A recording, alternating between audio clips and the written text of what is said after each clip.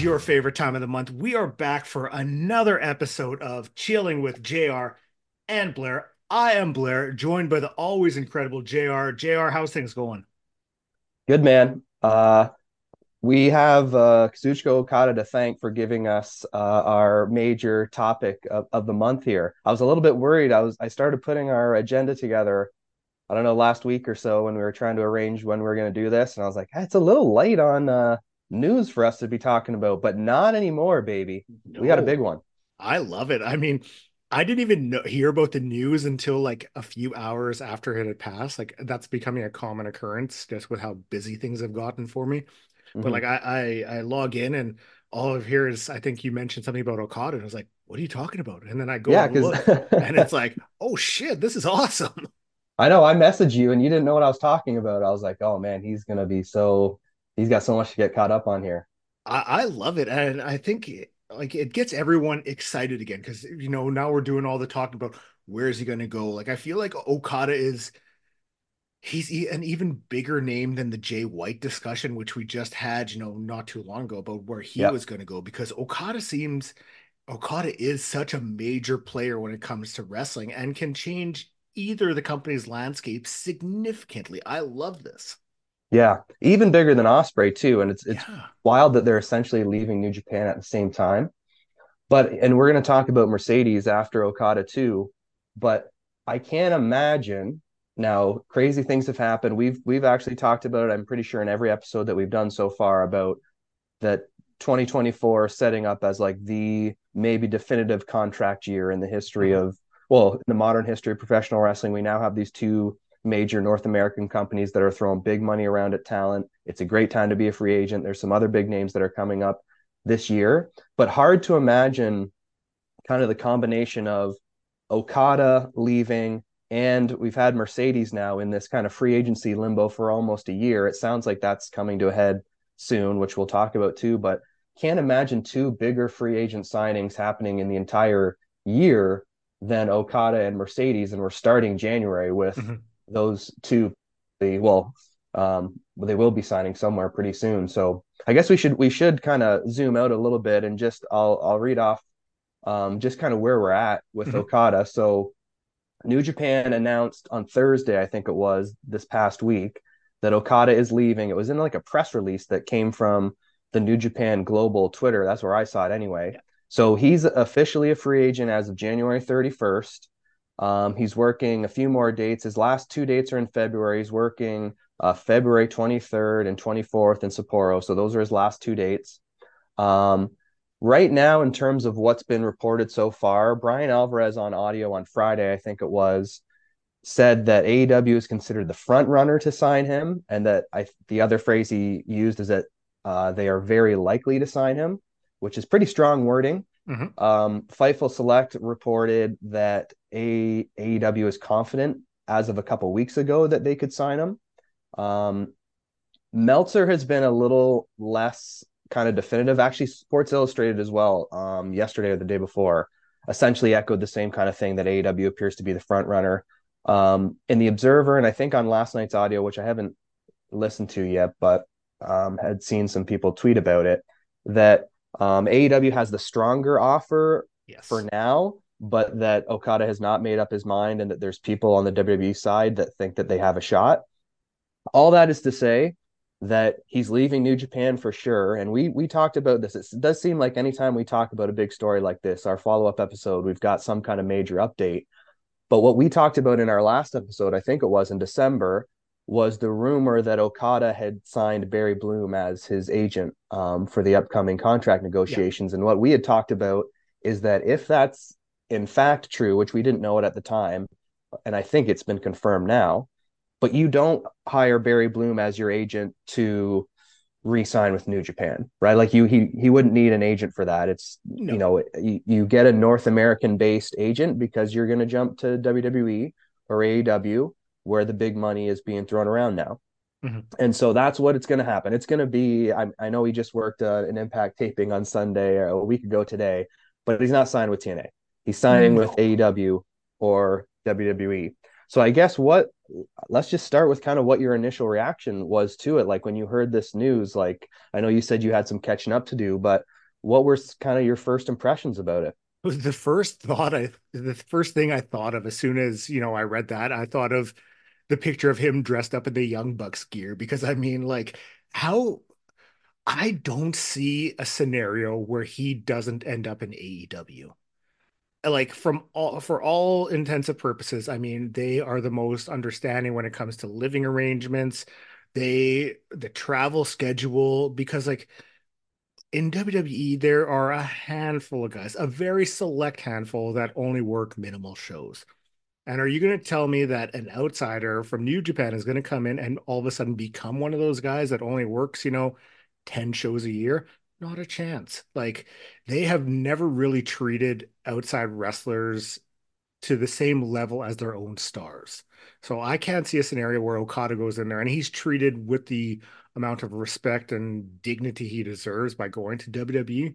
Whereas if he goes to AEW, I mean, you already know the respect that I'll say the respect that Tony has for him, the respect the fans have for him, and all of the other wrestlers, because there have been so many who he does have history with there already. So for me, I can't see a scenario where he ends up anywhere except for AEW.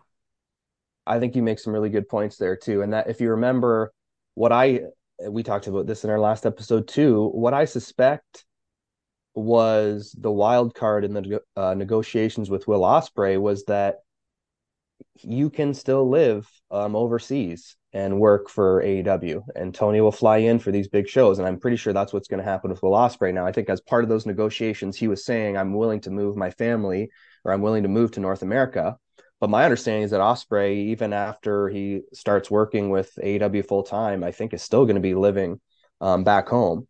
And that's kind of, as you say, could be now again travel more difficult living in Japan.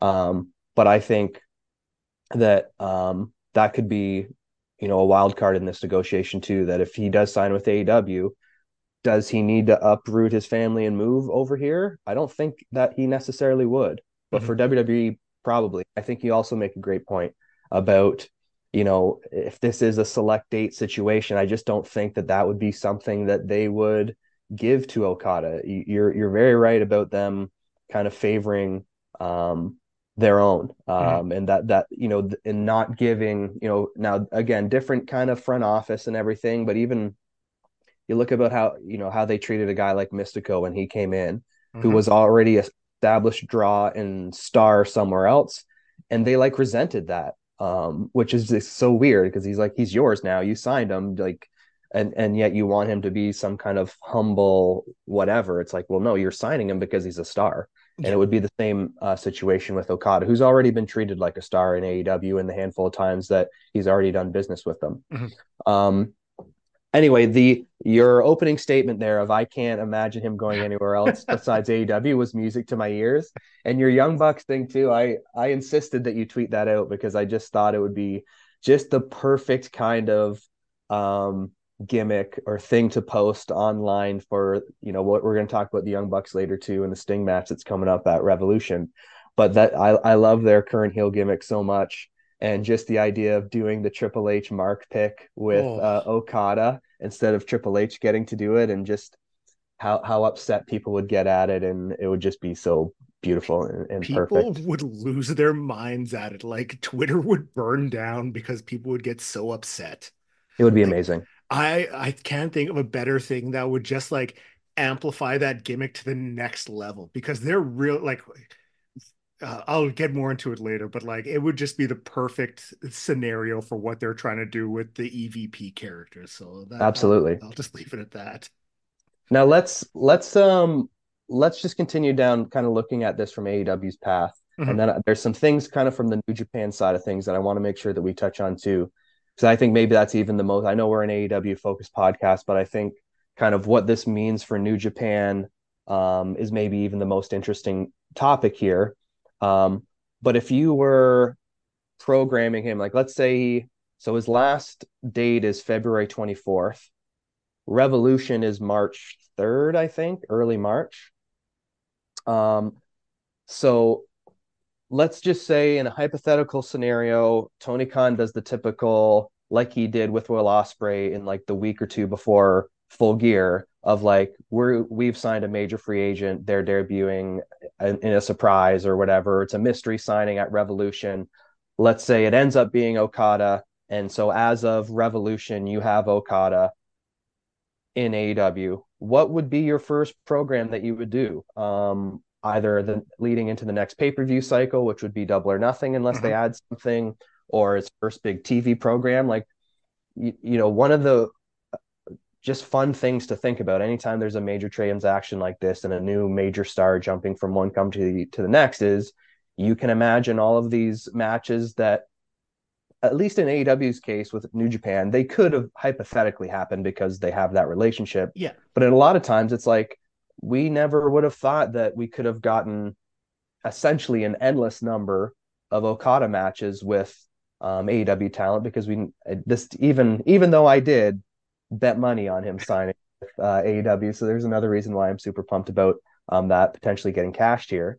But if you had the chance, like first, what would be the first big match you'd have with him? Because Tony's got to be if he's sending out these tweets that are as confident as or seemingly hinting at something to brag about anyway, and it could be an Okada signing he's got to be thinking what's the first program. So Yeah. what would it be for you? Well, I'll preface this by I think this is the first pay-per-view in a long time leading into Revolution where we are 6 weeks out and you already have like a solid structure of a card for what we're getting at. And you kind of see that they're still promoting or still pushing the Chris Jericho versus Don Callis family feud. Mm-hmm. I think you head into Revolution with a Jericho versus Takeshita match. You have the Callis family there. Obviously, there's going to be some shenanigans, some, extracurricular activities, and, post match, maybe there's a little bit of a beatdown. All of a sudden, you hear the coins drop, and out comes Okada. You start your first TV feud as Jericho and Okada versus the Callis family. So Takeshita and Hobbs, you can interchange who you want in there. Fletcher doesn't matter. So you start that as your first TV feud. You break that off, and into Double or Nothing, you run Jericho versus Okada because they did Wow. they did the Rainmaker Painmaker before. Let's get that one time in AEW because I feel like it keeps Okada away from the title picture a little bit, but still at a main event level, Right. because Jericho is still one of the biggest names there. And you can already kind of see, with like Moxley, he's kind of got his thing going on, like his brooding self. Danielson, they're all kind of tied up with different things. Omega's still out of the picture. So I feel Yep. to bring him in, but keep him away from the title picture, Jericho would be the guy you kind of have to saddle him up with. And I mean, I know that there's the discourse about Jericho going on right now, but I think that it's still more beneficial to put Okada with him than to kind of have him toil or not be a focus of the title picture. Interesting. I wouldn't have thought Jericho, but I mean, big star, so it'd be a big match right away. Jericho puts him over, no problem. He puts everybody over. Mhm. So yeah, that solves that. That would be an interesting direction. Moxley was one I had down. He Yeah. cut a promo last night on Collision, which was great. It was simple. We were talking before we started recording about how Collision has just kind of found its way into being this just wrestling centric show that just has these solid to sometimes great matches on it. And so they had a couple of post match promos that were just so like these just classic babyface promos last night. One was from Moxley, essentially just saying like, "You got to step up. Anyone's if you're ready to step up, I'm ready to go." And it was just Mhm. like classic Mox. It was awesome. Adam Copeland cut a great promo last night, essentially for the first time ever, just being like, I want the TNT championship definitively. He'd kind of been almost dismissive of it before, but just giving him kind of a clear direction to continue going with Christian. But I think maybe Moxley is a possibility. One other potential possibility is Eddie Kingston. There's Mhm. no, he's obviously the Triple Crown, Continental Crown champion. And so I think that would be maybe an interesting direction to go. And I think you're right to mention I don't think Okada can be in the world title mix quite yet, and that's one of our topics coming up too. I just think would be it's very clear that there's something's going to happen with Swerve or Hangman next, and I don't know. I think there's some really interesting possible directions in terms of where they go with that.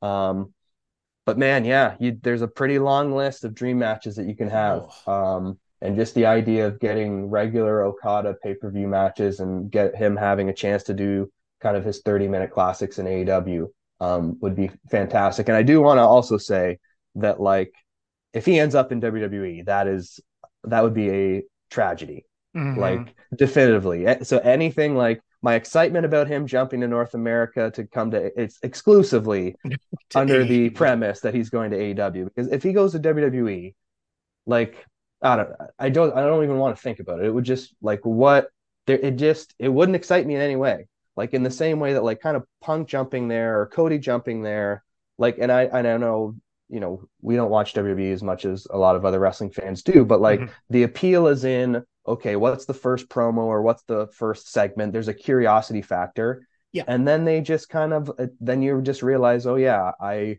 remember why I'm not watching WWE. This just isn't for me. Yeah.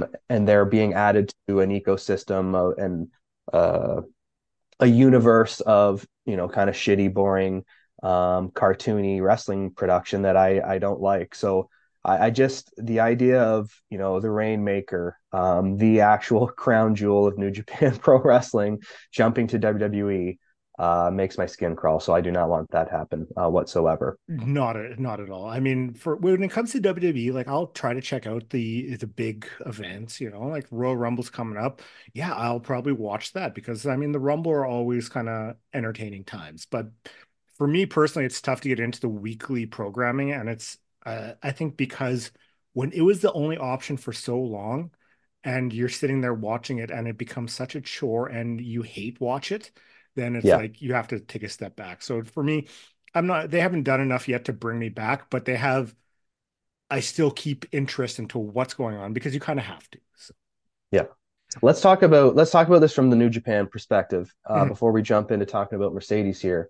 But and some of this stuff we talked about last time, and I had mentioned that if you get too much talent drain from New Japan, that's not a great thing, right? And I feel bad for the hardcore New Japan and Okada fans that in the same way that I wanted Cody to stay in AEW, and it was a bummer that he jumped to WWE because I knew that like he was going to a place where I was just probably not going to watch him wrestle permanently. Um, but like I do feel bad for New Japan fans that are like, oh man, this, biggest star essentially jumping and leaving. But as we talked about last month too, Okada deserves to get in on these millions of dollars that are being mhm. tossed around. Like that's, and I think that's part of what is happening here. If maybe not the biggest factor, is that Bushiroad either can't afford to or won't like afford to throw around the money, the millions of dollars that he can get from going to WWE or AEW. And I don't resent him for that one bit for wanting to get in on this. No, not Um, at all. yeah. So yeah, go ahead. I mean, it's one of those things where like I kind of look at it like for any wrestler, like go get paid, like you're the ones that you're putting your body on the line. So if WWE is going to offer you 5 million and you want to get that bag, go get it. Like you might as well. Um, I was thinking about it, and because it seems like New Japan, there's a lot of talk of the contracts being up because I mean Okada's taken off, Osprey's already left. They sort of have this thing where I think they sign guys for 1 year deals. So like every Yep. January, all the contracts come up. And I think that this is really a time where with Okada leaving, it's almost like they're able to do a reset and Yes. elevate some of the other guys. Like, because I'm looking at it like if I'm a guy like Gabe Kidd or Zack Sabre Jr., I mean, like you're seeing all this room at the top moving out of the way. This is your chance to cement yourself in New Japan, put a put your foot down and really get elevated to that next level because they're going to need a top guy. They're going to need top faces. They're going to need top heels. Zack Sabre Jr., he can still go over and wrestle, twice a year in AEW for these dream matches while still getting paid by New Japan, getting these big contracts. So I think Yeah. with Okada leaving, this is a chance for New Japan to really start pushing some of those younger guys, getting those guys who haven't been able to kind of break through because you have Okada, Osprey, Tanahashi, all these guys still there. So maybe Yeah. your Shota to move to the next level, your Yoda Sujis, Yes. all those kind of guys to kind of rise up a little bit. So I think with how much it sucks for one of the best wrestlers ever to be leaving your promotion, it's a chance for the next generation there to really cement themselves in their place in New Japan. Absolutely. And you mentioned the names you mentioned are ones I had written down here too. And the reality is the wrestling business has always been about creating new stars. It just that's what the entire industry is about. If you're going to be a promotion that is around for any significant amount of time, there needs to be the refreshing of new stars or you just become stale. And they had Okada on top for 12 years. Mhm. That's a way longer typical run for a top star than historically almost anywhere, right? Like he's allowed to move on, and Yeah. as a promotion, you have to be able to move on and to create new stars, or you shouldn't be a booker or a promotion. Mhm. And essentially, it's been Tanahashi and Okada and Naito for again almost the same amount of time. And as you say, and you mentioned some names there, I think Uemura is another one that I Yeah. think could step up. ELP too. Hiromu stepping up from the junior division to be a main event guy. Like it's you, and what happens too is I think historically sometimes you need wrestlers to actually leave a promotion or territory because then the pressure's on like on the promoter that you absolutely have to do it. Now, it's not always the case, and part of what I think is unique about Swerve Strickland's come up in AEW right now is that he's like forcing his way in. It's not that someone has left and opened up a spot for him. It's just like he's so good and is getting so organically over that Mhm. he's kind of almost like an exception. And AEW's, MJF, Hangman, those guys weren't huge stars before AEW um, came around either. So they've created new stars even while having a ton of talent there.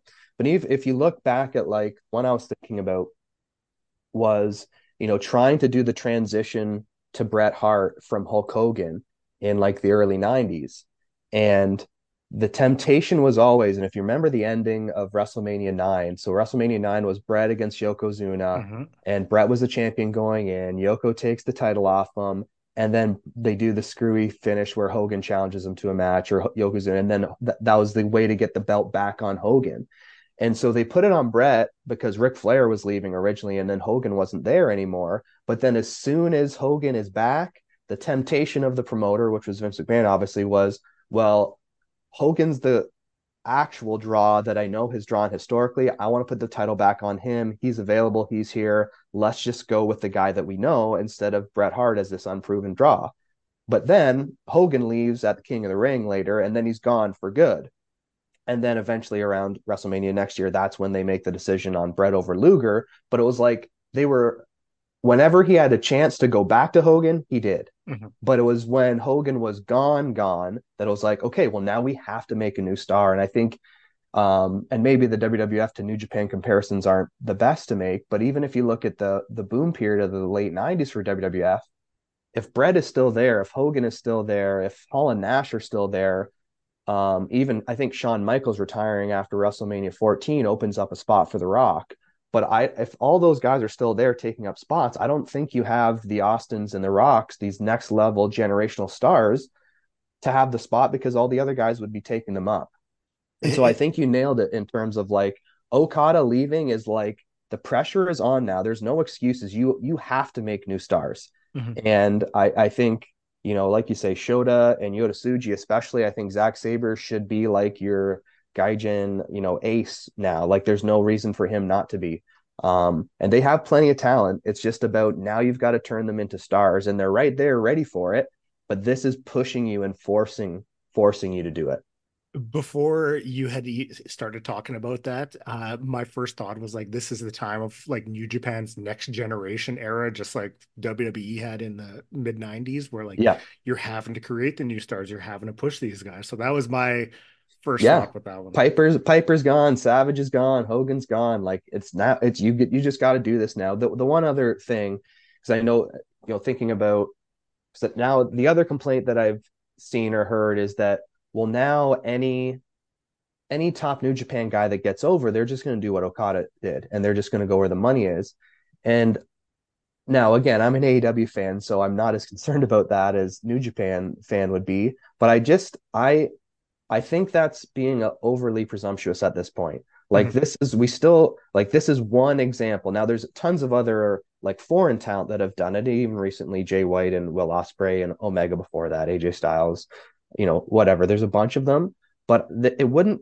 I don't think that's a major concern, and not, and again, not something that they even have to be concerned about, because you got to make new stars anyway. And if Mhm. they leave after a few years, then that's just the natural course of any wrestling Yeah. promotion.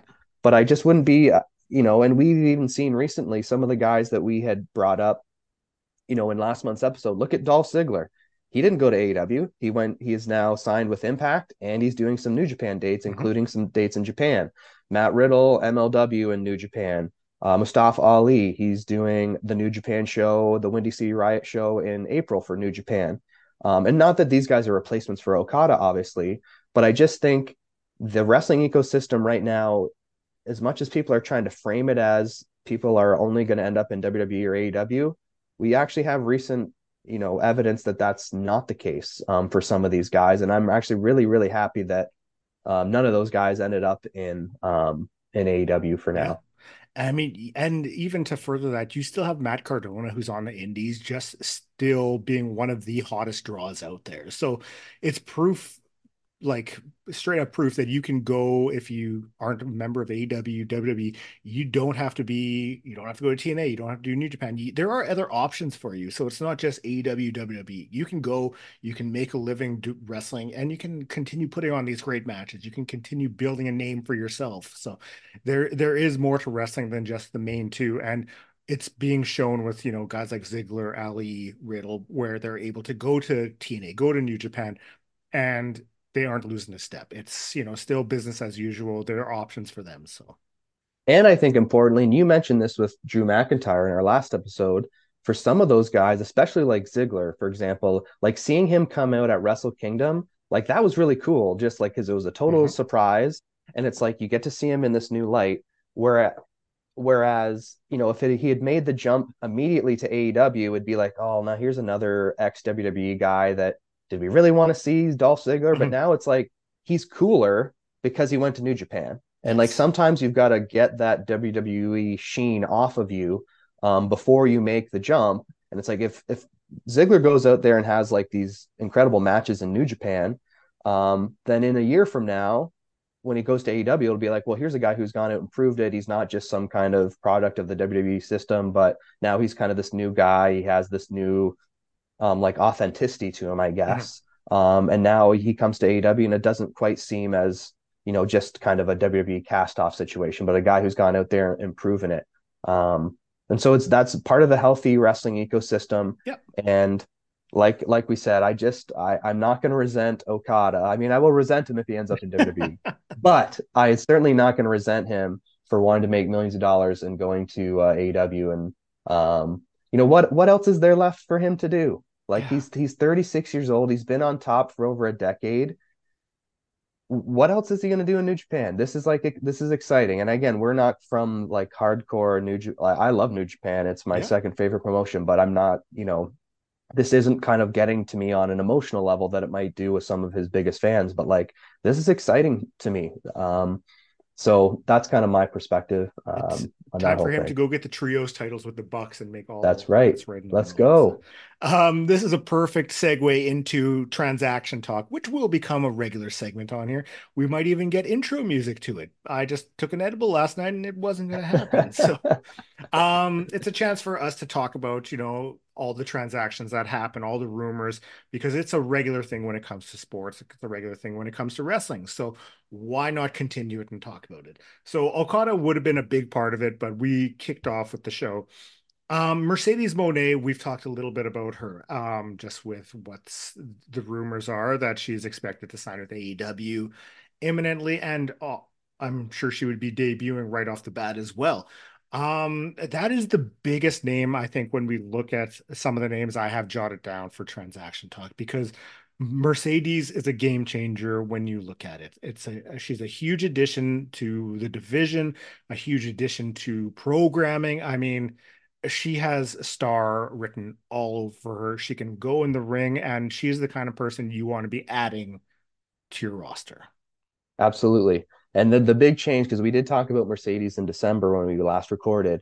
And at that time, it seemed like the scales were tipping more into WWE's favor. It was Fightful Select that reported at that time that the working plans for Mercedes to join AEW were no longer the working plans. And so, but now, as you say, um, Andrew Zarian, Fightful Select, Meltzer are all reporting that she's expected to sign with AEW. I think Meltzer said that she's going to come in after some acting obligations of some kind.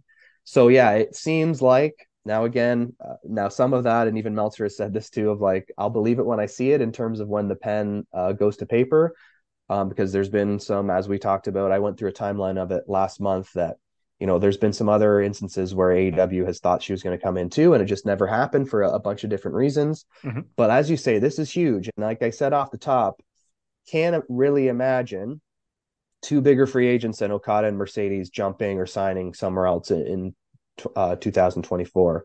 So this would be huge for their women's division, which feels hotter right now than it's been, I Yeah. think, probably since Jamie Hayter was the champion. You've got the Tony Storm gimmick, who I've been critical of kind of the in-ring stuff there, but even some of her promos and backstage stuff, they just pop me with how kind of silly and fun they are. But she's clearly getting over, Mhm. right? And they've signed Deanna Prazo, and so she's fitting in like really well right away. Has had some good matches. The Mariah May character with Tony Storm is working well. It's Queen Aminata is like looks incredible. Like she's Yeah. like looks like she's going to be a real player and is getting regular matches. So I think if you were able to bring in Mercedes to all this, it just kind of elevates the whole thing. Mhm. And now, not that we need to worry about from a business perspective, but we do talk about that from time to time on here.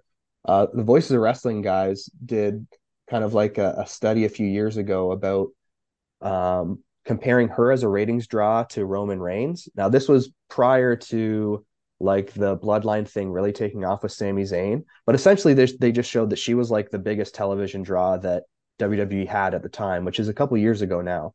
But I think, other than CM Punk, I can't I think Mercedes has a legitimate chance to have be a really big business mover for AEW in a way Mhm. that's exciting, of just kind of elevating the promotion. And she has some really hardcore fans, and a lot of them too, that I just think she has the chance, maybe more than, like, I don't know, just insert anyone jumping from WWE. And I think she's just such a uniquely talented star that she could be bringing new eyeballs to AEW in a way that kind of makes them just feel like a bigger deal. And I think that's exciting too.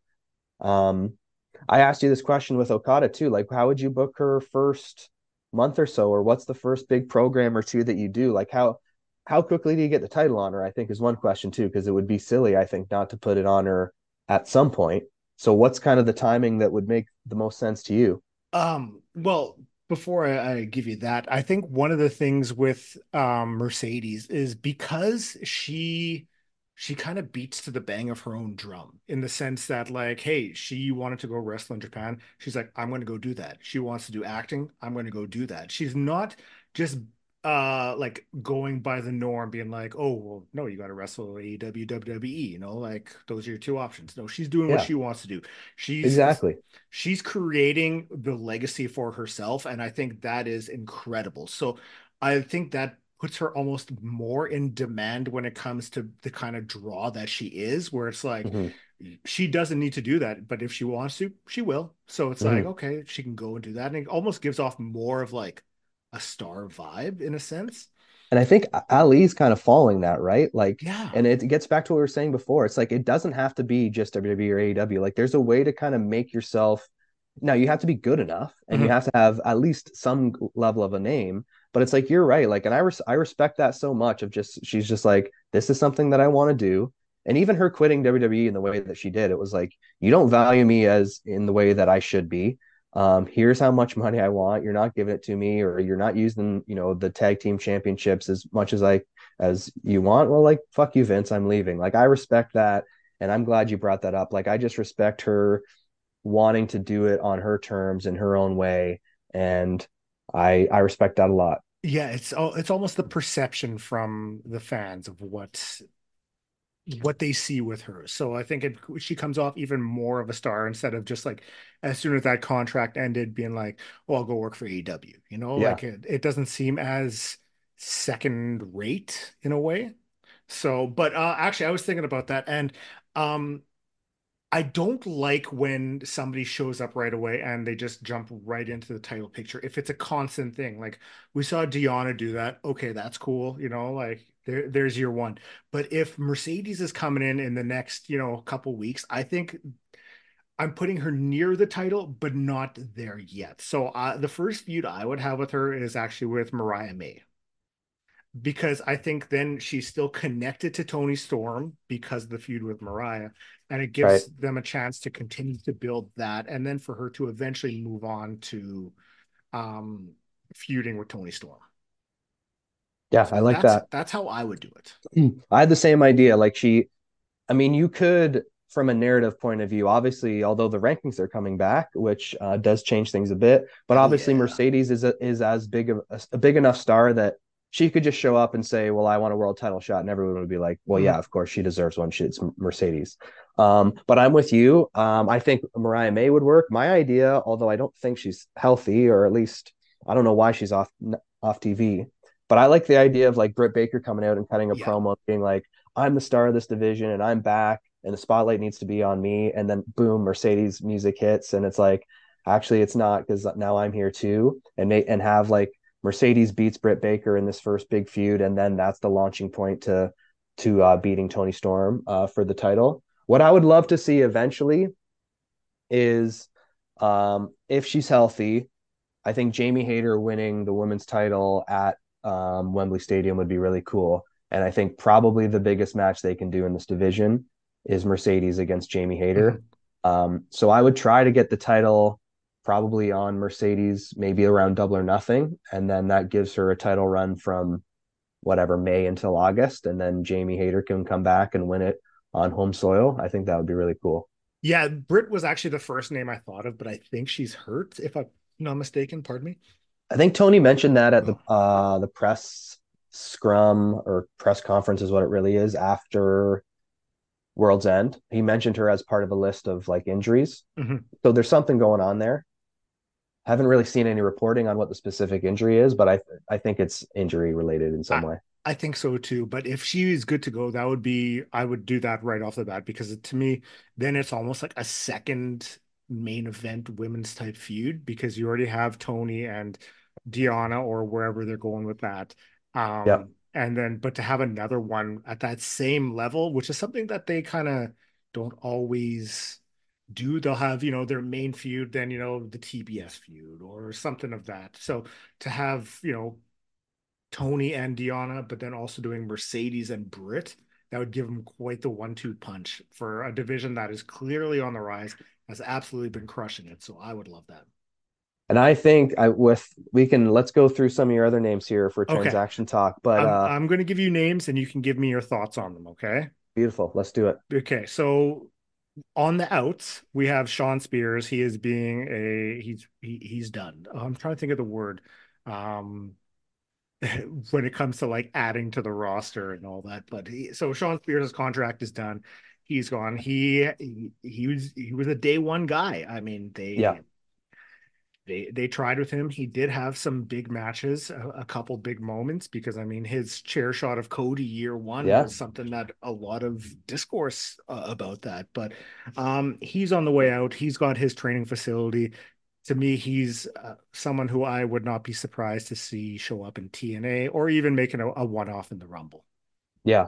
Well, I mean, he's set up perfectly to come in at number 10, right? Which I've Yeah. seen other people say that too. He's a guy who has like a ton of respect in the industry of like they even use that as kind of the story with that feud with Cody. So you bring up exactly what I was going to mention too. So they did that was at the Fighter Fest show. So this is back in 2019 before AEW has television. Cody has the draw with Darby, and at least I think this was the show. So again, Cody's the man, by the way. And in like one of his first big matches in the company, he goes to a draw with Darby Allin to put him over and Uh-huh. make him $1 million. And that was kind of the launching point for people recognizing who Darby was. But anyway, the angle after that was the chair shot that completely busts open Cody Hardway. And so then that led into at the first All Out, which was still pre-television, Cody's big match at that pay-per-view was against Sean Spears. And it was like just okay. And with Sean Spears, like that was if he was going to become a guy, that would have been the moment before Yeah. they had signed all these other guys, because then the as he was there, like the talent roster just got so stacked. But if he was going to really show himself and to like, maybe cement himself to the audience or to Tony, that would have been it. But like I think the reality is like the whole story of that program too was I want to show that I'm not just a good hand. He had a Yes. sit down interview with Jim Ross that was really good. And Jim Ross kind of complimented him by saying, like, oh, well, you have this reputation in the industry, like as a really good hand. And he viewed that as like an insult. Because if you're viewed as like a good hand, it just means that you're like a good worker that can work like, in the middle of the card or whatever, lower card, and you're like a safe guy to work with and blah, blah, blah. But it means that you're not a top guy. And so that whole program was about him trying to prove that he was. And it kind of just ended up proving that everyone was like right. Yeah. But like a solid wrestler, if I had a company, like I would sure want him. But it sounds like, he's a guy that just didn't end up on TV a whole lot. And it also sounds like if he wants a job coaching in WWE, then he has a job there any second that he wants. But and maybe QT is someone that you're going to mention too. But it just sounds like those are the types of guy that they just want more for themselves. They're trying to. Um, I think they're both like in their early 40s or whatever, and they're probably looking at like I don't have a ton of time to like if I want to be more than what I am right now, I'm kind of running out on that. And so I think you mentioning Impact as like a place that he's got a lot of friends there, and there's kind of the Canadian and Scott D'Amore Yeah. connection that they like Frankie Kazarian left AEW and kind of because he was in the same situation of Sean Spears of like, I kind of see what they view me as, and I want to go out and try to prove that I can, even if it's maybe a smaller company, that I can prove that I deserve a higher spot than what I have. And so that's kind of the same direction that I see for him too. Mhm. Okay, so we talked about Mercedes. Another name on there, she's been there for a few weeks already. I think we have the same sort of opinion on what she adds to the company is Deonna Purrazzo. Yep. So that's a massive addition for the women's division. She's been able to show it the past few weeks. I mean, great matches with Red Velvet and Anna Jay this past week on Yep. Dynamite. So I love that they've brought her to be a part of the division. I think she's a great ad and a fantastic wrestler. And she's someone who also, when she first left NXT, when she got released, she bet on herself and she went out there. She carved quite the name for herself in TNA or Impact and showed what she can do and really elevated herself and made herself become a big time player when it comes to the women's divisions. Yeah, her match with Red Velvet, I think it was that one. Again, there's so much wrestling content now. It's harder to remember these things, but I'm pretty sure it was her match on Collision with Red Velvet last weekend that I thought was like the best women's match that I'd seen in quite a while in AEW. So, and again, this seems to be a theme. I didn't think we'd be mentioning this time, but it does show you the benefit of having a healthy ecosystem that's not just the top two, Mhm. because as you say, she gets, released from NXT, or maybe she asked for her release. I forget what the circumstances were. And then instead of jumping right to AEW, it's like, no, I'm just going to prove that I can be the top wrestler in the women's division in this other company in Impact, make myself more desirable to these other places and get better at my craft. And like, it just shows you the benefit of having like, even though it's never going to be what it was, when it was on Spike TV, but it shows you the benefit of having a place like Impact Wrestling where these guys can go and make, some of them are making really good money, some of them not so great, but like it's another place that has television where the roster's pretty deep there too. Mhm. Um, you can improve and kind of make a name for yourself. And the early returns on that signing have been really good so far. And I think she's not going to beat Tony Storm, but like they built her up as like a credible Yeah. challenger and just kind of adding, some depth to division. So I've been a big fan of that so far. Continuing on. Now, this is a strictly rumor. I don't know. Maybe there's something to it. Maybe there's a little smoke to this fire. But I think a few weeks back, it was almost a given that Camille would be signing with WWE, going to NXT. Well, this past week, they mentioned that she was backstage at AEW. Yeah, So there, that was the twist, right? yeah, and there were people saying, "Hey, she was just visiting friends," but then apparently she did also have some conversations with people that matter there. So that's another name. I mean, she carved quite the niche for herself as the NWA Women's Champion, and I mean, that would be a massive addition as well. Because I mean, it's not like she ever overexposed herself when it comes to wrestling. I mean, she did NWA, she did a handful of indies, and that was it. I think adding her to a roster, that's another big name of sorry, not just a big name, but a talented name at that. So she would also be another massive addition.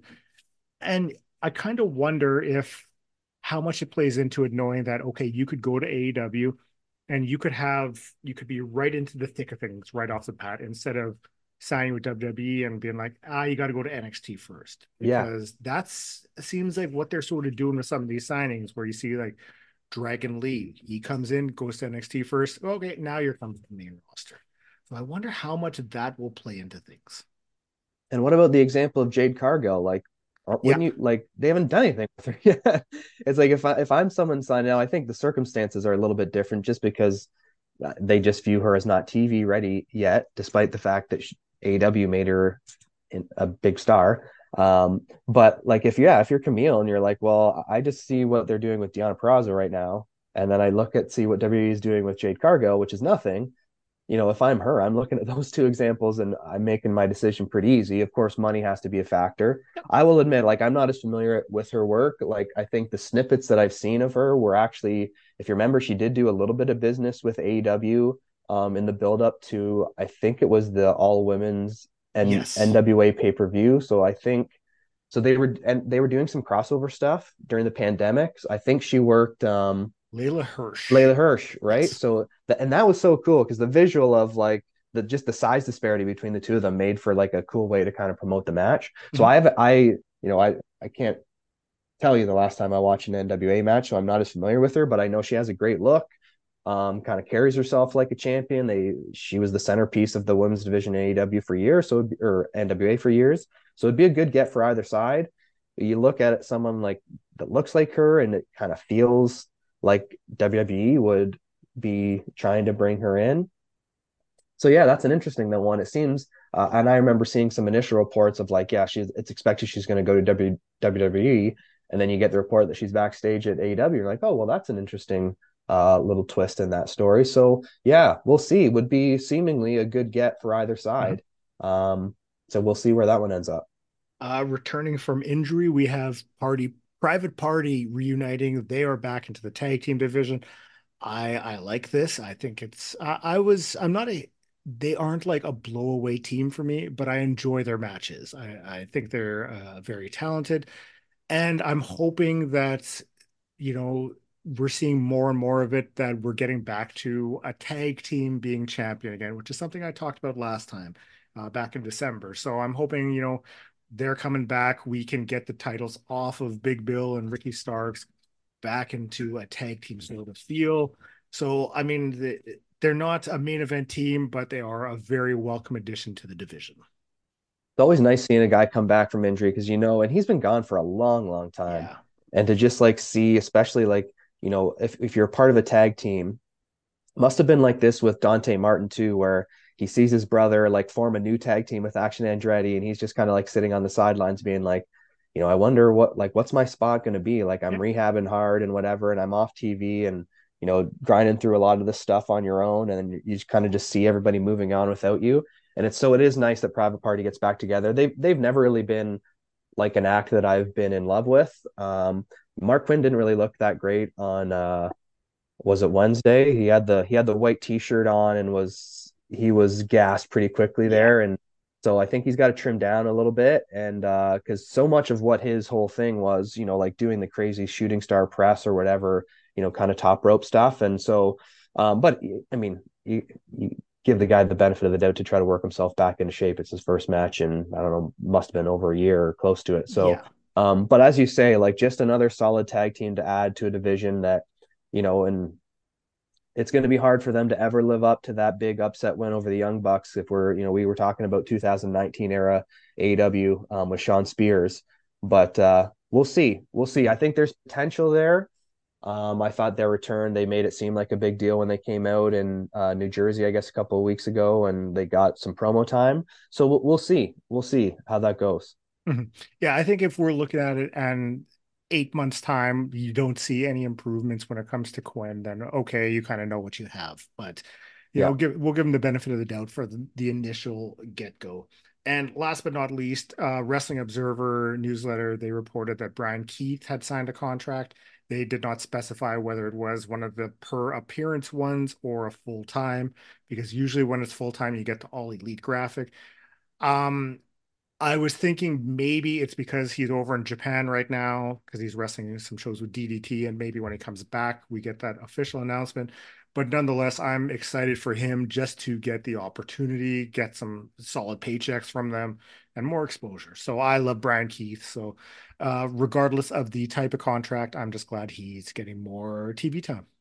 Yeah, I mean, you need depth to your roster, and I always feel good for these guys because as soon as you sign with AEW or WWE, these guys are making more money than they ever have in their entire life, and just Mm, that indie wrestling grind that you and like your audience are very familiar with, like these guys that you're talking to, every week on your show, and you just got to feel good for them because you know how hard it is out there to just be working, these indie shows and booking your own schedule, and it's just like you get to sign with this multi-million-dollar company. You just feel so good for them. And he's shown out like really well in all of his opportunities. And there's mm. like kind of a groundswell of online support for him specifically that's just kind of cool to see. Um, yeah. A couple of quick names because Yeah. Andrade is another one.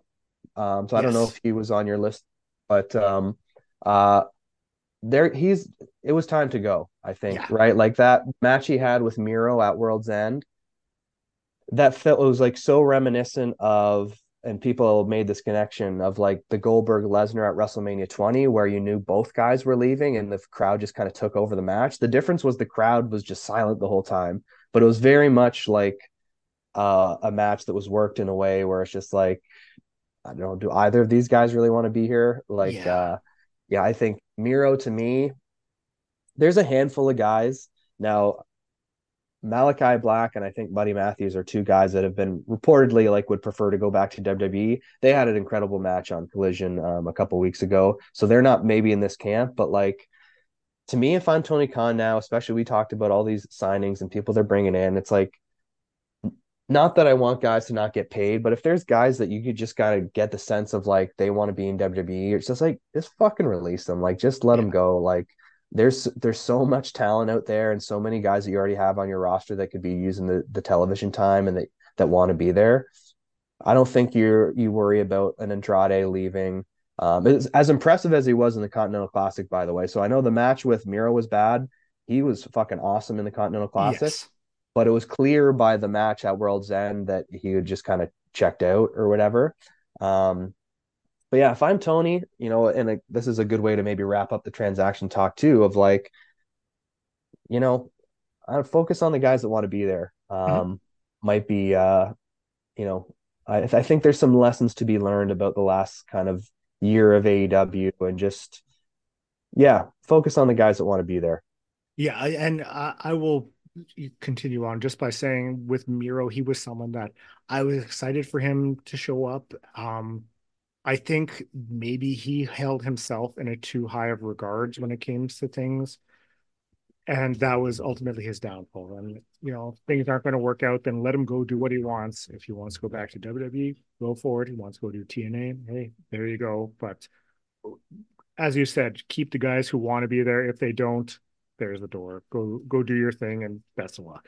And even with a guy like CM Punk, it's like, and we talked about that in our emergency CM Punk episode, and I'd, made the mention of like, oh man, this could be a perception hit with AEW. And it's like it wasn't really. Like I think a lot of times we talk about, and not just you and I, but I think kind of a collective, just the hardcore fans that we are and the people that we interact with online and some of the other, big voices and kind of wrestling media or whatever talk about perception all the time. And it's like AEW just did their best rating in a long time on Wednesday, and CM Punk has been out of the picture for a couple months now. It's like some of this, I don't know. I just think the worry about like, oh, this guy's going to leave and go somewhere else. It's like you can recover, and it gets back to what we originally started with Okada. And I know he's in a different world, because you've never really had the very top Japanese born star in New Japan leaving for a North American promotion. It hasn't really happened before.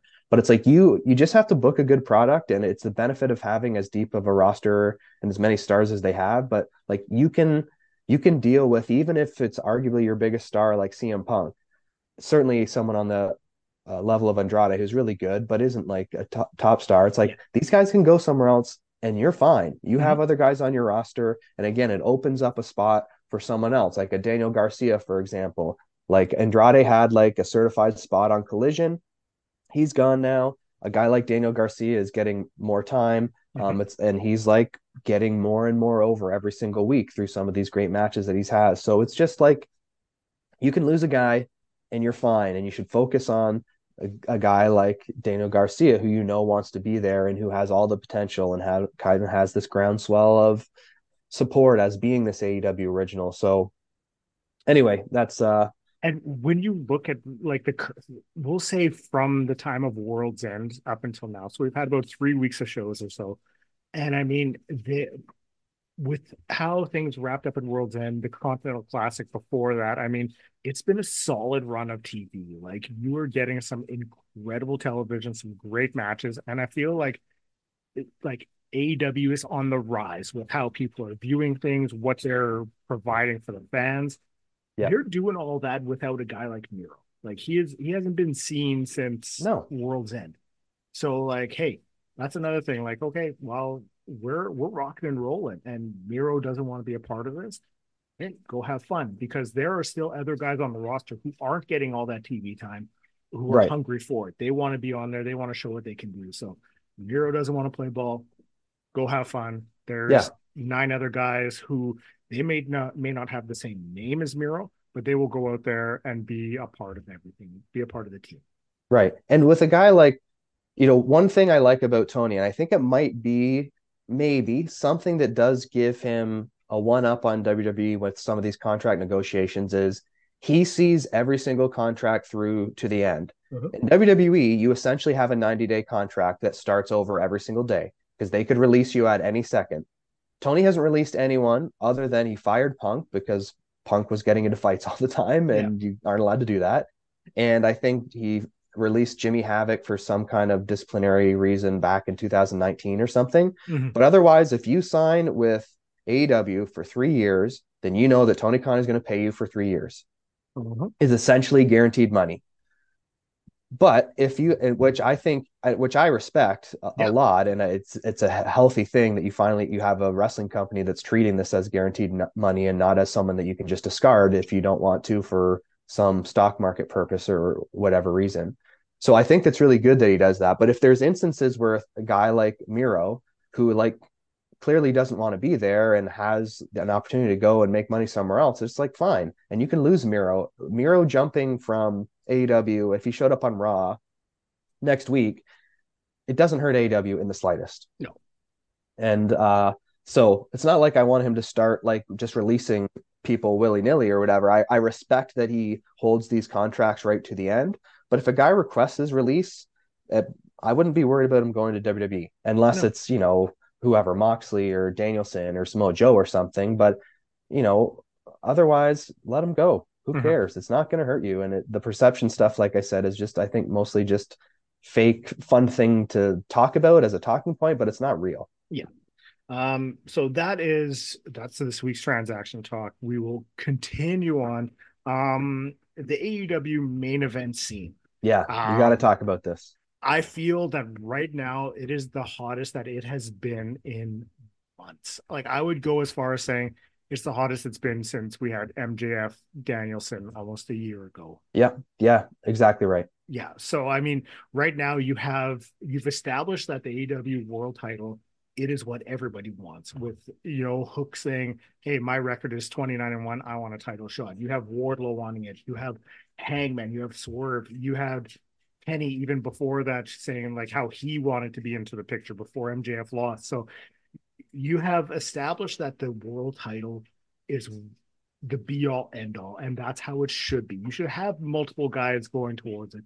And right now, with the current picture of Samoa Joe, Hangman Adam Page, and Swerve Strickland, I love the title scene right It feels so fresh. It's Mhm. so nice not to have um, the world title wrapped up in the MJF devil bullshit stuff.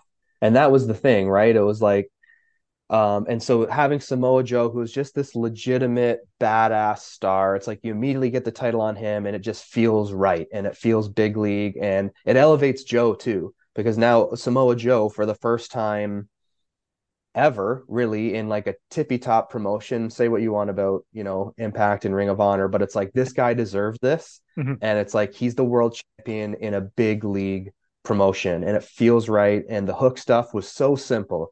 It started with like a 15-second promo on Collision. And he's just like, Joe, I'm coming for you. And it's like, well, Yeah. fuck, that was a match I didn't know that I wanted to see until this, this promo. That match on Wednesday had big fight feel to it.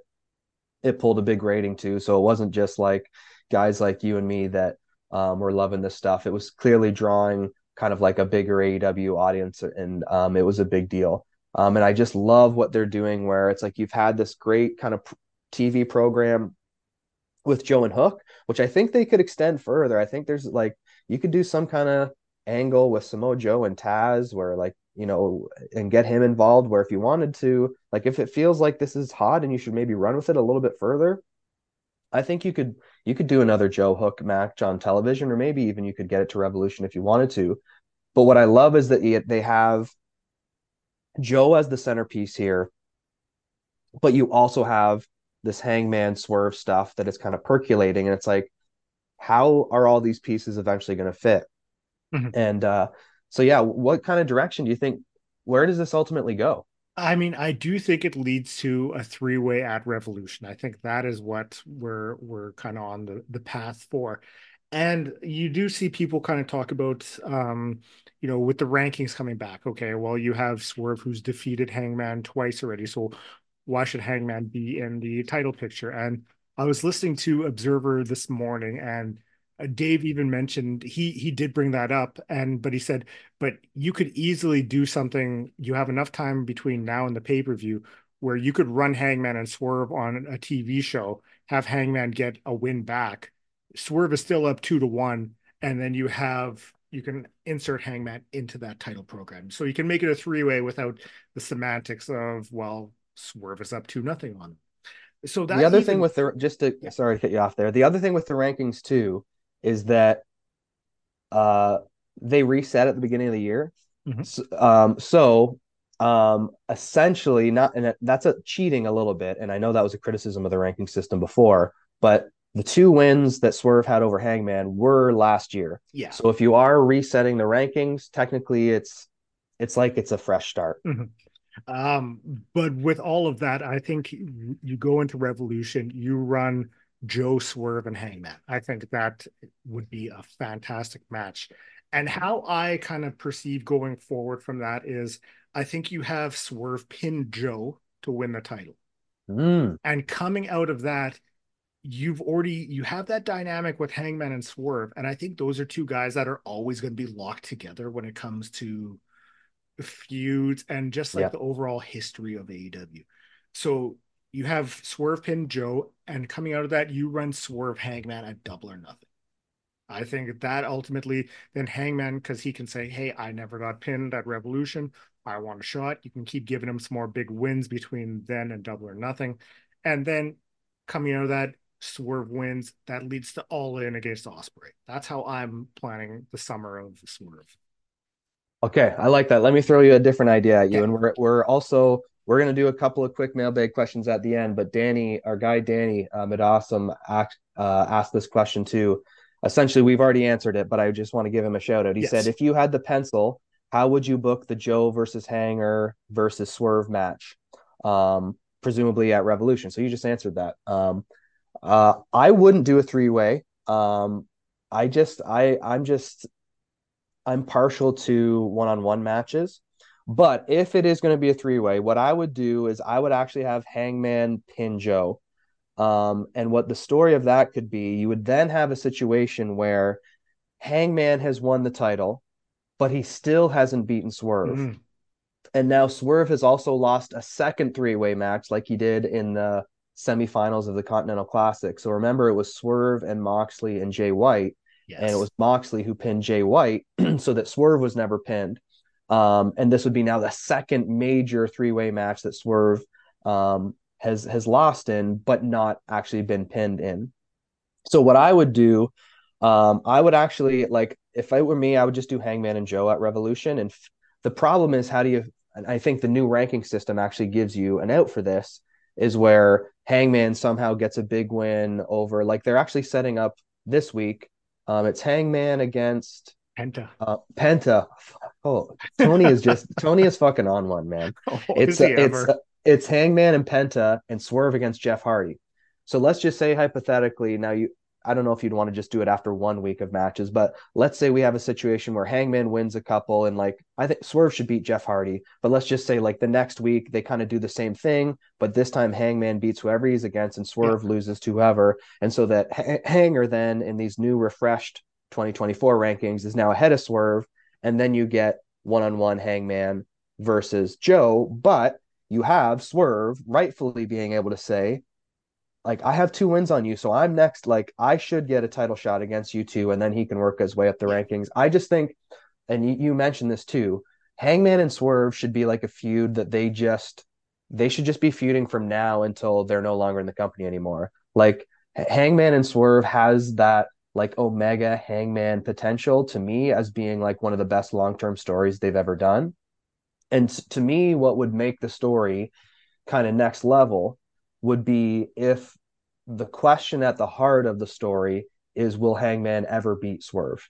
And so right now he's obviously 0-2, like we talked about. And I think you could play into the story if somehow, number one, I think people want Swerve to be the champion so badly that I think you can extend this a little bit and like make them want it even more and more and more. And I don't think it's the end of the world if you put the title on at Revolution, like your idea was. I think Mhm. that would work too.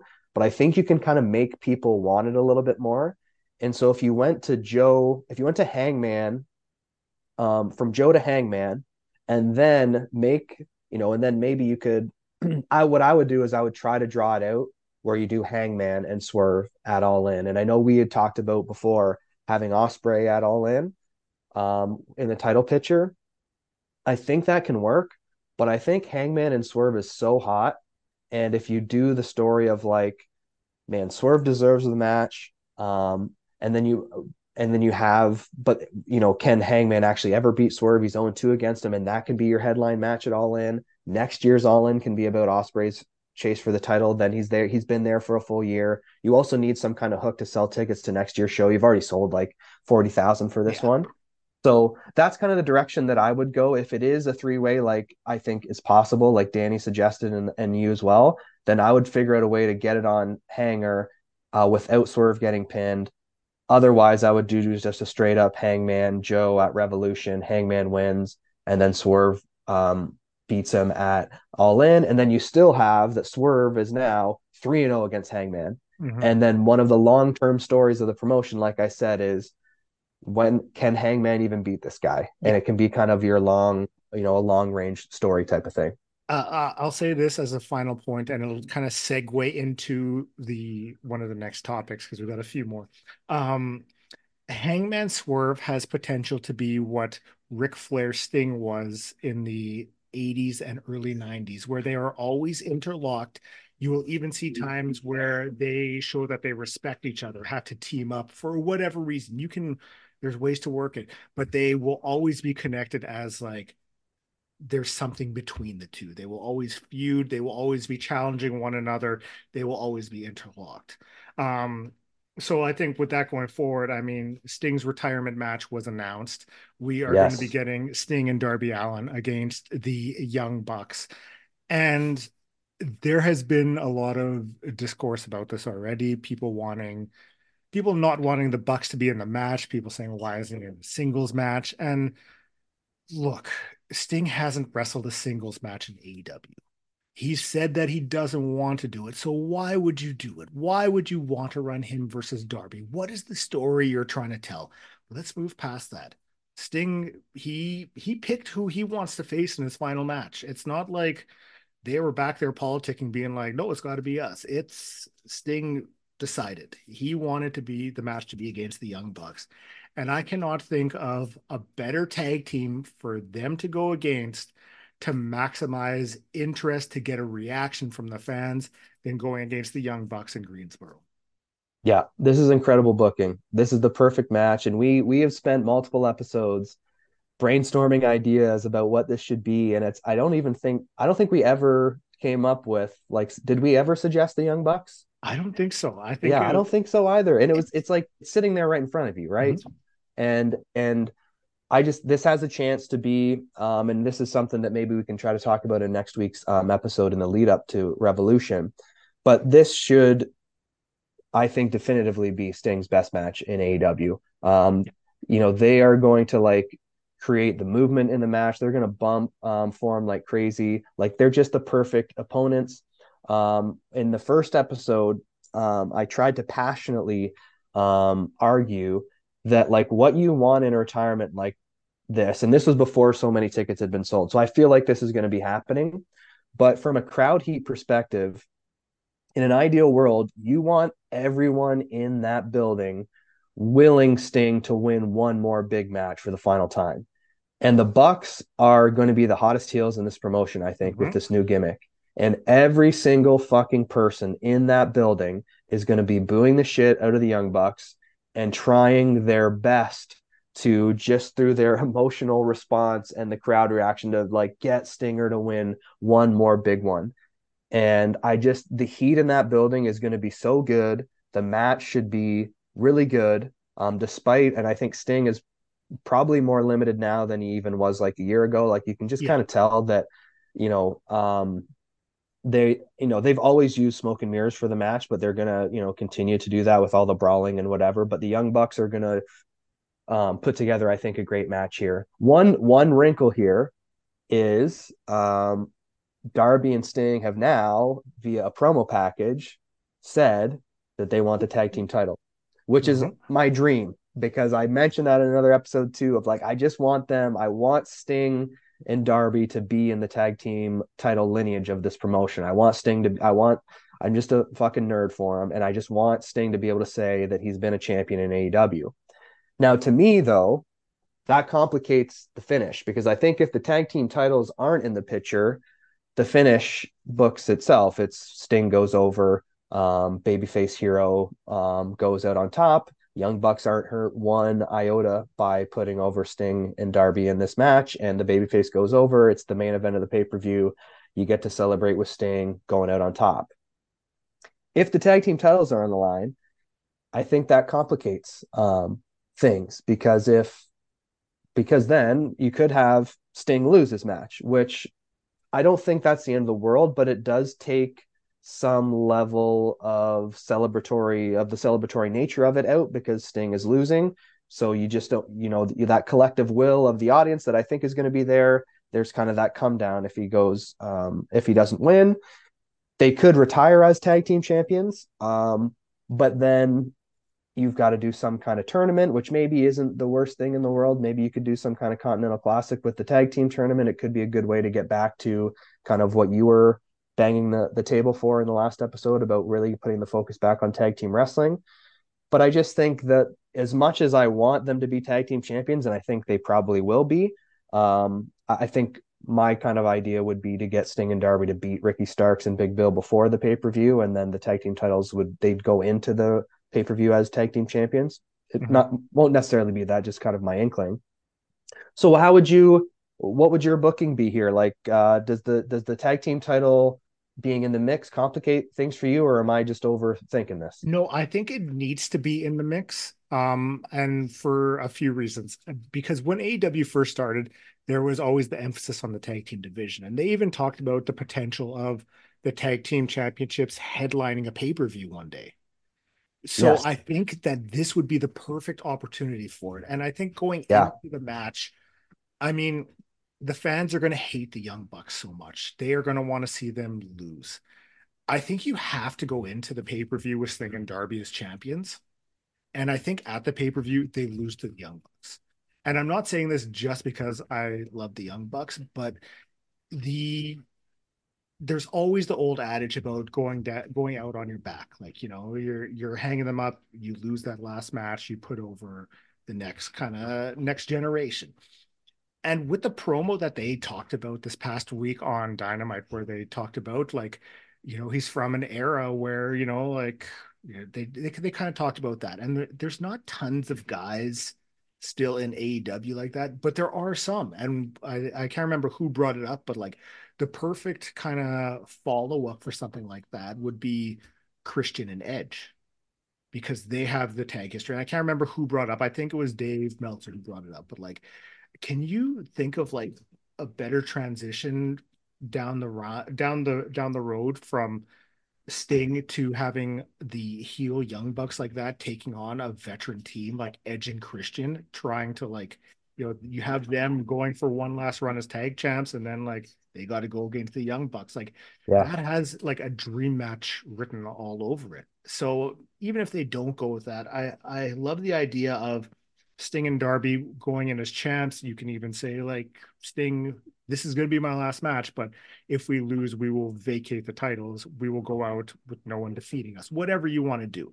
yeah, Um, but ultimately, I think they go with Sting and Darby losing, and that's just the send off for Sting. He will have his big yeah, moment afterwards because the crowd is going to raise him up following that loss no matter what. They're going to give him yeah. his flowers, show the appreciation he deserves. Man, that match is gonna be that's gonna feel so pardon me, huge on the day of Mhm. like you're gonna have so if the tag like if they're going in as tag team champions going against the team that I think is the best tag team of all time, with the retirement match hanging over it, with Sting and Darby's undefeated streak going into it. Like it's just gonna feel I'm picturing it in my head, my dream scenario of this crowd just being so hot for Sting's last match. And it's gonna feel it's gonna have that big fight feel. People are, so much of the time it's we don't get really hung up in like who actually wins and it's about the Mhm. quality of the match. And it's I think wrestling is at its best. It's part of the reason why I bet money on it, is where like the outcome is actually important, like Mhm. and who wins, like it, and it feels big and important. Like we know that conceptually you can always like recover from a win or a loss with really good booking, but like when the stakes are so high that the outcome feels really really important, the match just feels all the bigger, which is seems obvious, but you don't get it that much really. And so this match feels like it's going to be so huge. I think I'm with you that although I'd be really curious from a betting perspective what the betting line ends up being on this match, but Mhm. I think it's probably going to be a battle between Sting and the Young Bucks of like they're both going to want to put the other ones over. I think But I so. think, but I think the less messy and probably just the most sensical finish is like you say, just have the Bucks go over. Yes, it'll be deflating for a moment, but then the Bucks are going to leave. Sting is going to stand up and be recovering, and everyone's going to give him a big standing ovation, and you can do whatever ceremonial thing you're going to do anyway. So I think that's probably the cleanest way. You don't have to worry about a tournament or anything after you've got now the titles on the tag team of your company, and then going forward, you can get this tag team division in the spot that it's supposed to be. Yeah, I think that'll almost be like it'll be the start of a reset for the division. Yeah. Yeah. There Let's was do let's do let's do the mailbag questions. A couple quick ones here, and then that'll be it. okay. I've Well, I've got the question. did you want to talk Jack Perry at all? Oh yeah, shoot. Yeah. Yeah, let's do that. Okay. So I mean, he returned at the New Japan Battle in the Valley last weekend, going after Shota Umino, and ripped up his AEW contract. It seems like I mean, ultimately building to I think it's Windy City Riots upcoming in April.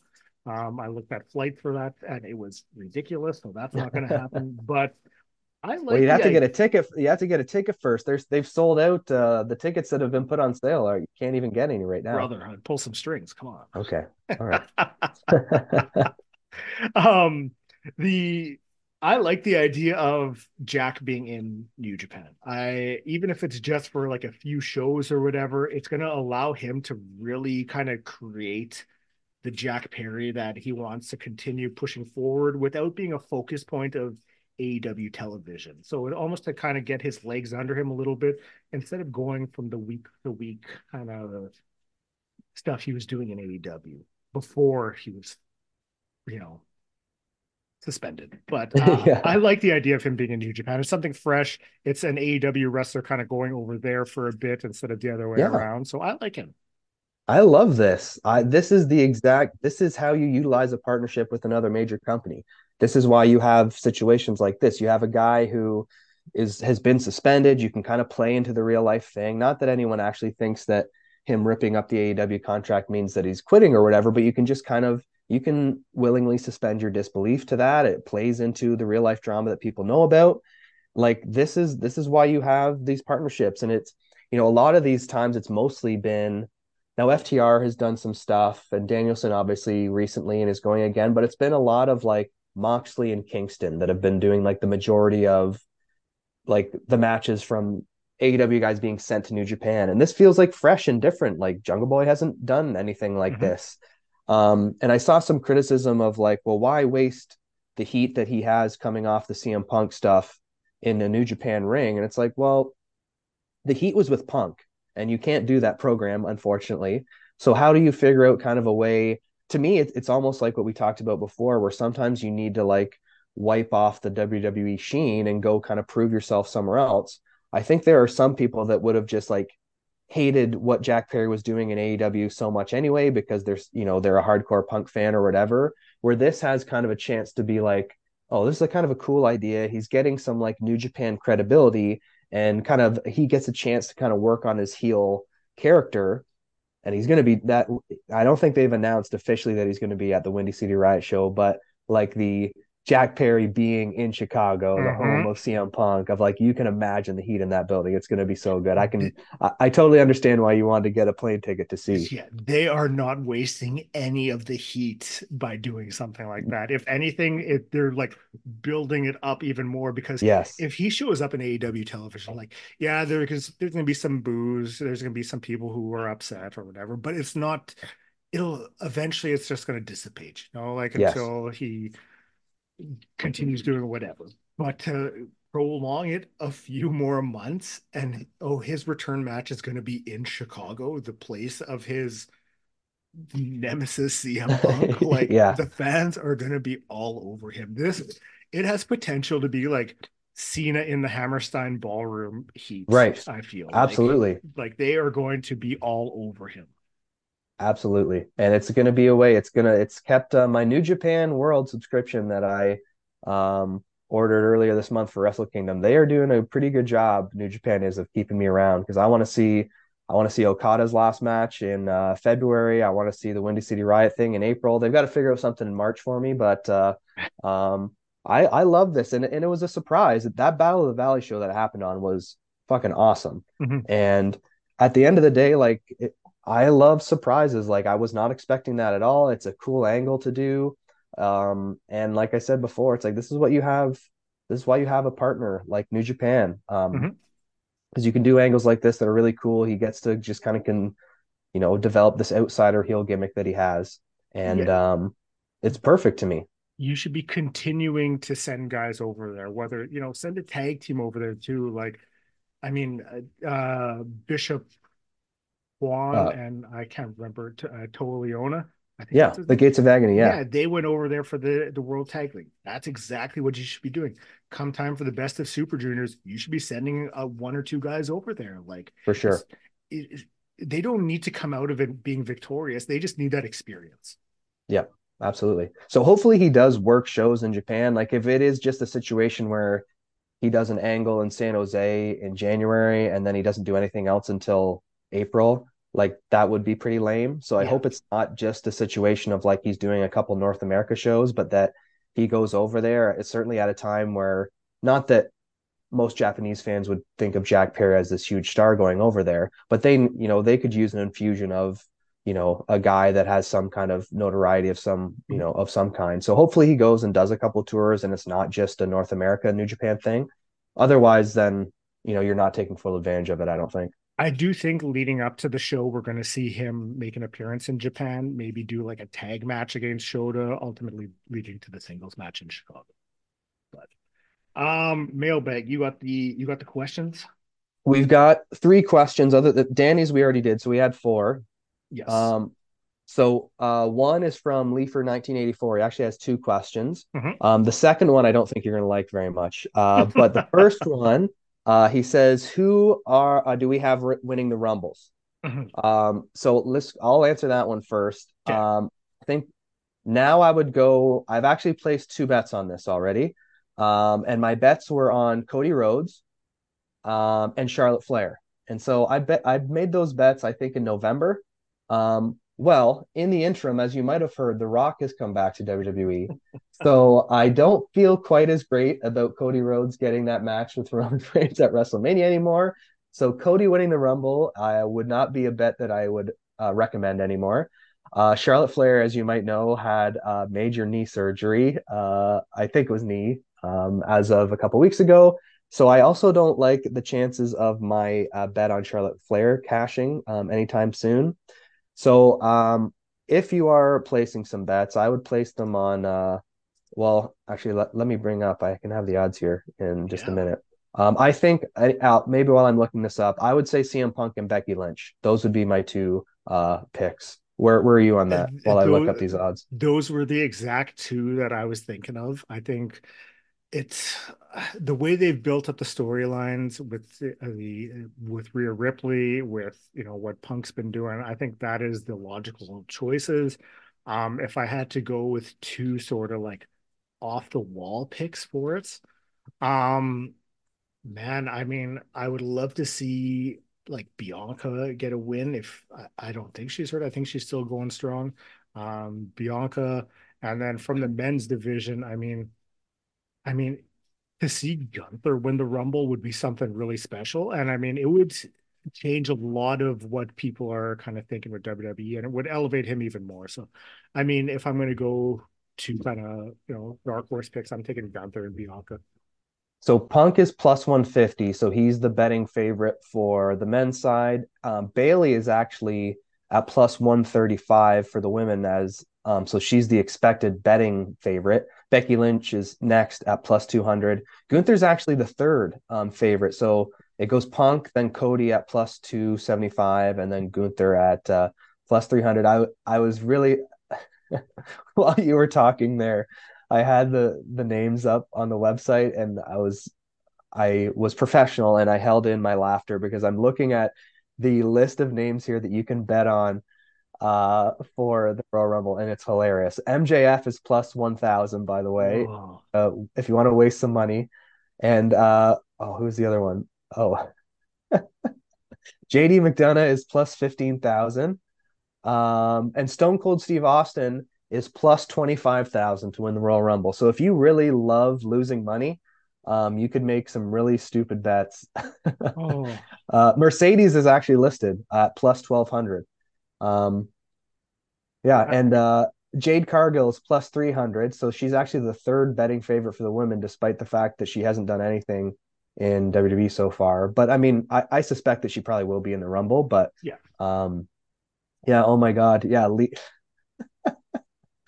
oh my God, it's fun. It's fun to scroll through the list. It's like, back in the day, remember when you were a kid and they would bring in like, I don't know, some I don't know, obscure someone like, I don't know, Mil Mascaris or something. It's like we're getting a chance to make bets on those people that have zero chance of winning the Royal Rumble. It's just funny to me. I think it was the 96 Rumble and like the Headhunters showed up, like Headhunter Yes. A and Headhunter B. And I thought that was the greatest thing. So, like, that is what should happen in the Rumbles. Like, bring in just some wild card name that like people will be like, oh shit. Like, I actually hate when they're like, they have like 28 people who've already declared for the Rumble because I like surprises, Yes, yeah, whether it's a absolutely. veteran, whether it's someone from NXT, like that makes it that much more special. So.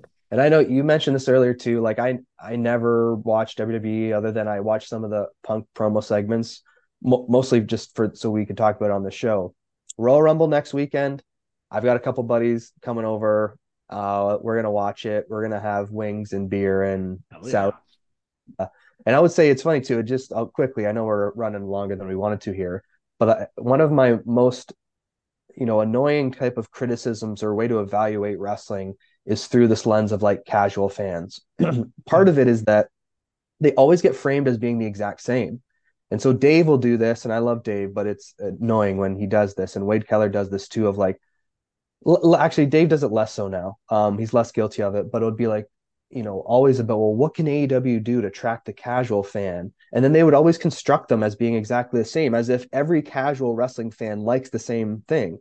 Mhm. I have legitimate friends who are casual wrestling fans and they mostly like WWE better. They just follow it more because it's just kind of like traditional and they know it more. And so like these fans that are a couple buddies who are coming over next weekend for the Royal Rumble, they are casual wrestling fans. They don't follow it closely. They follow it a little bit and they know kind of what's going on, but not really. And it's like they couldn't be more different. Like one of them, if every match was like a weapons match, they would be in heaven. They just love that Yeah. stuff. The other guy, if there's blood, he gets like queasy and he doesn't like his kids watching it. So it's like it's always funny to me whenever I see the casual fan arguments and whatever, where it's just like, well, this wouldn't work for a casual fan. It's like, well, you're operating under the assumption that every casual, quote Yeah. unquote, casual wrestling fan likes the same shit, which they don't, and I know it because I actually have friends. I'm sure you do too. Most wrestling fans Mhm. do, like know people that you're kind of like the guy that they go to if they see like, oh, The Rock came back, they would ask you about it because Yeah. that's just kind of the thing that kind of breaks through to a bigger audience. But it's always so funny to me because I just think about these buddies that will come over for occasionally an AEW pay per view, but it's usually like a WrestleMania or a Royal Rumble, and it's just like they couldn't be more different in what they like, but they're casual fans too. And anyway, I just wanted to bring that little anecdote. Punker 19 or not Punker, that'd be funny. Leafer 1984. His second question, I'll ask you this directly, Blair. Why are FTR the best tag team in AEW right now? I know Leifer's trolling me right now too. So, well, FTR is not the best tag team in AEW right now. FTR is not the best tag team in wrestling. They are a very good tag team, but the best tag team in wrestling right now is still the Young Bucks. They have done nothing to lose that position. They will continue to be there. And if anything, their EVP status will elevate them even more as tag team legends. Leifer, I Boom. love Take you. that, Leafer. Leifer, I love you, but FTR is not the best tag team in AEW. They are really great though. I love them, but All right, second question from Mark Quill, and this we mentioned this. I mentioned this with the Royal Rumble. Do you think The Rock gets the WrestleMania match with Roman Reigns? 100%. I do not think that they are going to, I don't want to say waste, but they're not going to use The Rock in the Elimination Chamber. Not a I chance. think they even said Roman's not even going to be there. So Right. we're going to get Rock versus Roman. I have no doubt about that. What's funny to me, and maybe I mentioned this on the last episode. Again, my memory's going on me.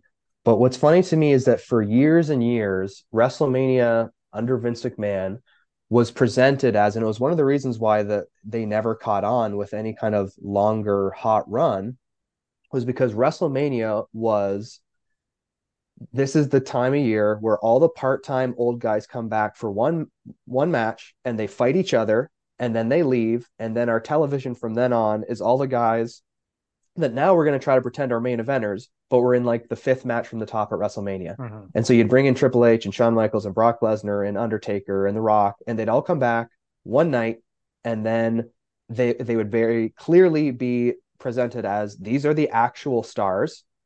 WrestleMania is the one night a year. The big stars come, then they leave, and then you've got Seth Rollins and whoever. And it's like it defined down their entire roster. Mhm. And what they have now, not that I don't like WWE, I still think it sucks, but you can't discount and you can't hand wave the success from a business perspective that they're having right now. Like they're pretty much every television taping they have has like 10,000 people there. Yeah. Cody Rhodes is they've done a great job building him up as like the top star. And so what's funny to me is that now you've set up a rematch from last year's WrestleMania or that you have it on the table of like doing Cody and Roman and actually getting Cody a chance to finish his story of like it's the most natural story. It's with two of your own guys, although Roman is obviously a part-time guy now, but you have the chance to give the world title to a guy like Cody who is your definitive top babyface and your full-time guy. And like professional wrestling is all about this. This is what we talked about it before with part of what makes Swerve of like everybody's like coming up with ideas like how do we get the title on Swerve? It's because this organic baby face is like has been made a star right before our eyes, and you're just like, this is fucking incredible. This is what wrestling is all about, is building these stars. And now WWE has this opportunity Mhm. to put the world title on Cody against this red hot heel and Roman that you've put all this heat on for years and years and years. And like, you have this moment in Philadelphia, you've already sold the tickets, you don't even need The Rock. And No. but the temptation, they just can't. And I'm not even saying it's like, the stupidest idea in the world to do Rock and Roman Reigns. It's this match that they've hinted, I think the whole head of the table phrasing comes from what was like partially used to eventually get to this match. But if there's ever been a year that you haven't needed The Rock, This this is is it. it. And to me, I know I mentioned on the last episode too, of like, we were talking about Cody Rhodes' free agent status because there'd been some reporting about it. And I had said to you, I think part of why they're trying to get this contract sealed up with Cody is because they're going to do something at WrestleMania. And now I thought it would just be Roman going over on him. Mhm. But now it looks like maybe they're trying to lock up Cody long term, because he's not even going to be in the main event of WrestleMania, let alone have the opportunity to lose it again. So come home, Cody. Come back to AEW. This is bullshit. And I honestly, like I said, this is what you do. This is what you book wrestling for, and you have this opportunity, but they just can't get out of their own way of bringing back this part-time star.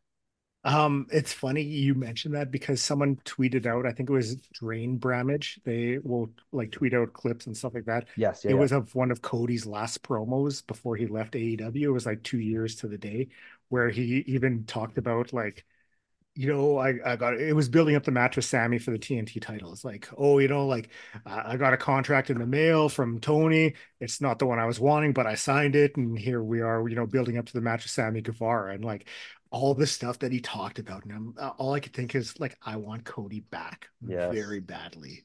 So I mean, with this, I hope that's not the case. Like maybe this is like punishment for Cody leaving because even Daniel Bryan got a world title win from the organic groundswell of fan support.